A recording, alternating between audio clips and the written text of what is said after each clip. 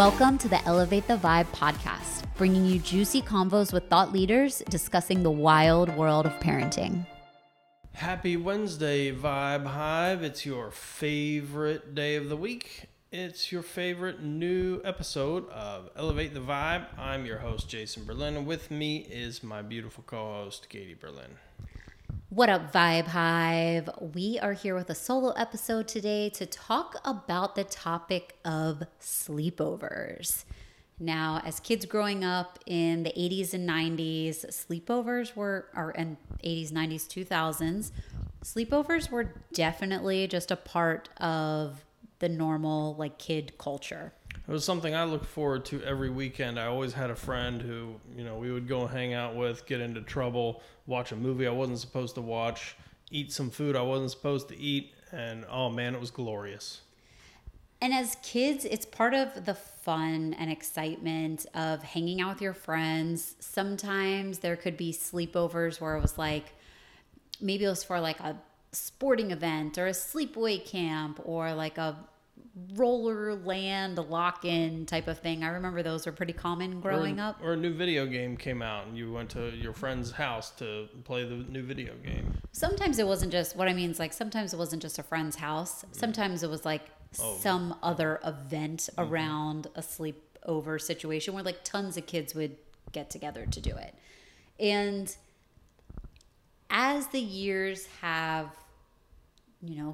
continued to move along and I'm not a child anymore. Now I am still a child mentally, but physically I look old.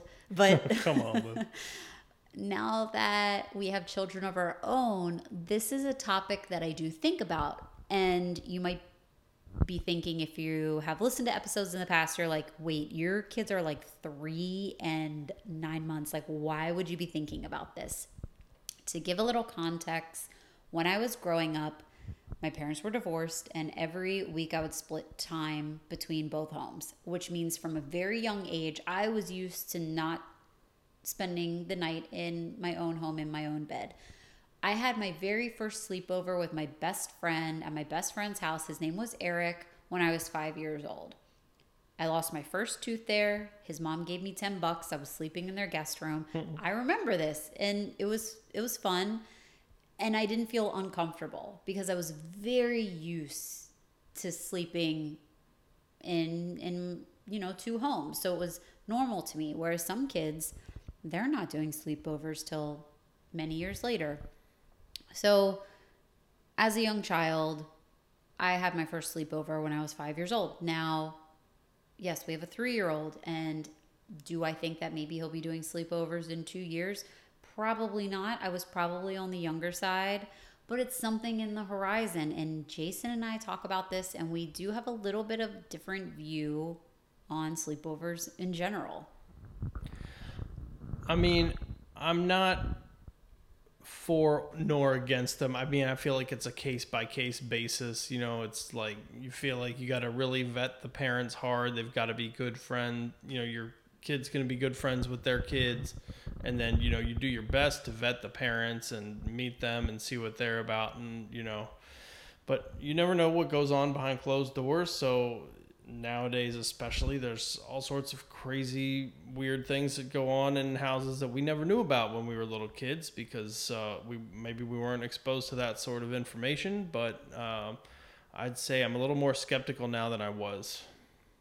And I'm definitely skeptical. I have had my fair share of interesting situations arise at sleepovers. Thankfully, nothing too horrendous, but I've just always been exposed to something that maybe my little young mind wasn't ready for yet. Or I was just placed in a situation where, even as independent and as exposed to different scenarios that I was as a young child, when you're a young kid and you're in someone else's home and it's someone else's parents, someone else's family, someone else's rules, you're definitely out of your element. And there's the thought of building independence that way. But I also think there are many other ways to build independence besides just being forced to go to someone else's house. On the flip side of this too, thinking of having someone's child at my home gives me massive anxiety, or the kid's spending the night in my house, because then I am responsible for the most important person in someone else's life. And I have the utmost, well, okay, I think I do like a pretty decent job. Maybe I'm, you know what I mean? I'm not the most amazing parent in the world.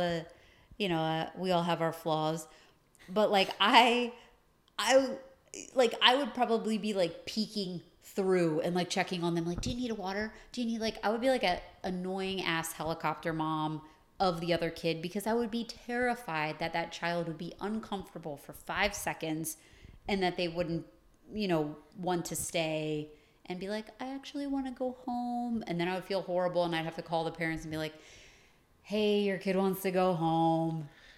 I mean, there's just a laundry list of liabilities now. It's like you're just inviting all sorts of drama into your house if you invite a little kid. And you have 3 or 4 kids, like if they hear something at your house, you're on the hook for it. If they have an alcoholic drink at your house, you're on the hook for it. It's like, man, the liabilities are huge. Well, and also going to the alcoholic drink aspect of it, I also toy with the idea of, is there a specific age where maybe I'd be okay with sleepovers? So I didn't mention this, but I think I'm going to be a hard no on sleepovers and draw a line in the sand of like, Jason and I obviously have to discuss this. He's giving me a look. You're going to make our kids so uncool. But probably there's going to be a lot of other parents that feel this way. It's true. And the reason now that all of us as adults who are, in our 30s, late 20s, 30s, 40s feel this way is because when we were growing up, some weird fucking shit would happen. And we saw it and experienced it. And now we're like, hell to the no. It's not just ice cream and a board game. It's some weird fucking shit going down. And now as adults, we know we can't protect you from everything, but there are, it's like, do you go swimming in the alligator infested pond or do you just go swimming in the pool? Well, that's why we stay the fuck away from Florida right there. Except when we visit my parents. Shout out to my parents. What's up? But if you are a parent and you're somewhat on the fence about this, we did come up with a list of pros and cons for sleepovers. Now, pros. Number 1, kids have fun. It's undeniable. Sleepovers can be really fun. It's, they can be a blast. 2, it's definitely an inclusive event for kids. Like, they're hyped about it. They feel like they're a part of the little crew. Yeah, it builds bonds, strengthens your relationships and friendships. That's number 3. It definitely builds friendships. And number 4, it does build independence from parents. You're exposed to other homes, other cultures, other ways of life. It's not just sleeping in your cozy bed at, your favorite temperature with your favorite blankie and nightlight. Yeah. Now, cons.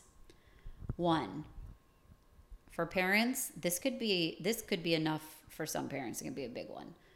It can be very disruptive to your child's sleep and schedule. And for some people, like myself, when they don't get their sleep and their sleep is disrupted, it is like sayonara. It's the warpath. Stay away. Yes. So, number 1, sleep and schedule can be disruptive, and that could have like a lasting effect for 2 or 3 days. Like, depending on how flexible your kid is around stuff like that, that could be like a nightmare for you for like a few days after. Number 2, we touched on this a little bit, but there's this pressure to appease the people in your surroundings of the environment you're in. So if you're normally someone that wouldn't eat certain foods, but the parents are serving it and it's going to make you feel sick, but you just kind of want to do it because you feel like you have to, like that sort of thing. Like, this is a very mild example, but it's just, it's a little bit like peer pressure, but it's not just peer pressure. It's like parent pressure in a way. Well, what's like the example that you gave me earlier about? Yes. So there's an example that I heard someone tell a story about where they said they were at their friend's house and their friend's parents had a rule where you had to eat everything on your plate. And this person's family didn't have that rule. And this young person, he was like, "No, I'm not going to eat everything on the plate." And the dad was like, "You're going to sit there until you finish it." And they sat there for 4 hours. They sat there for 4 hours. This is a little kid. And then eventually the dad was like, "I'm not doing this. Like, you need to call your parents and go home."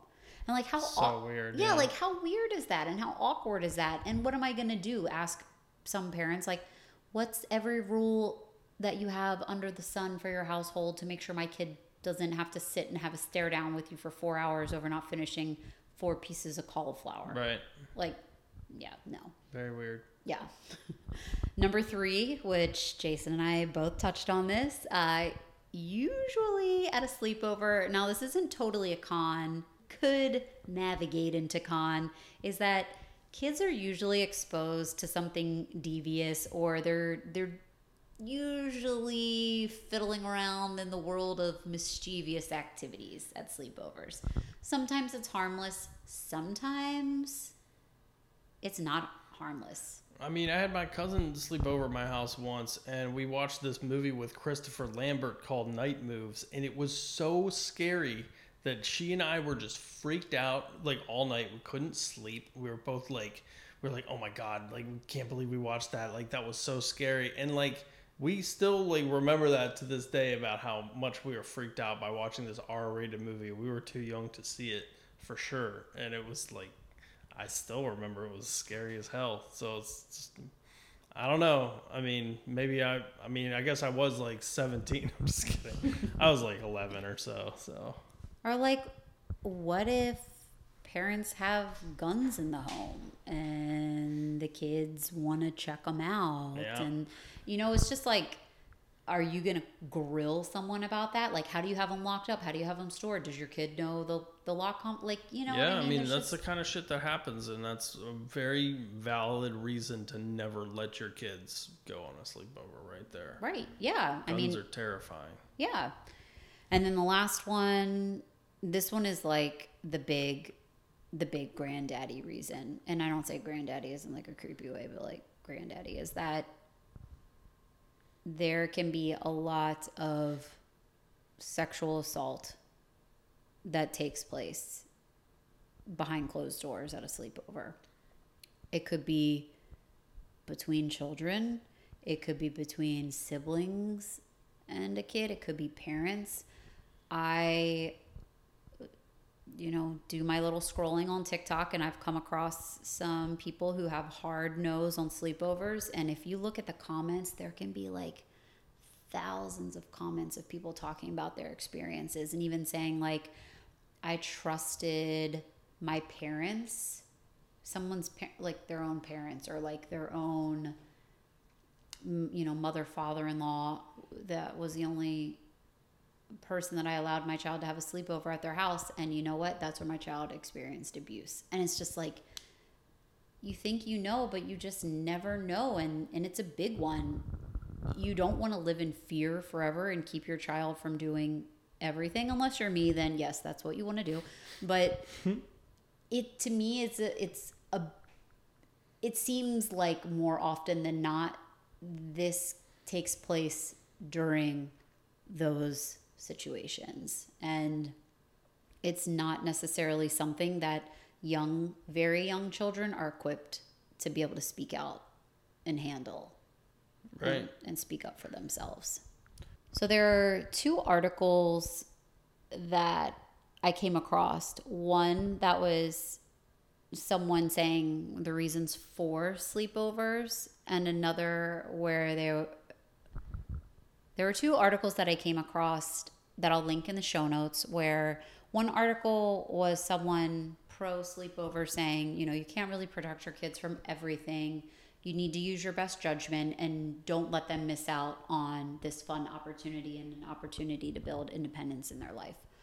And then there's another article that was a little bit more on this is not something that you should opt for.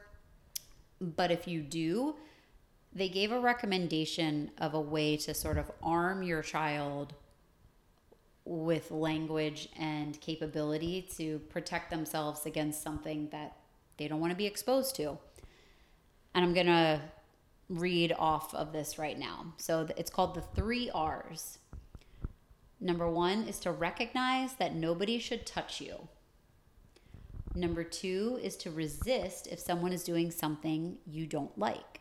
And number 3 is report if an adult tells you something you're not comfortable with.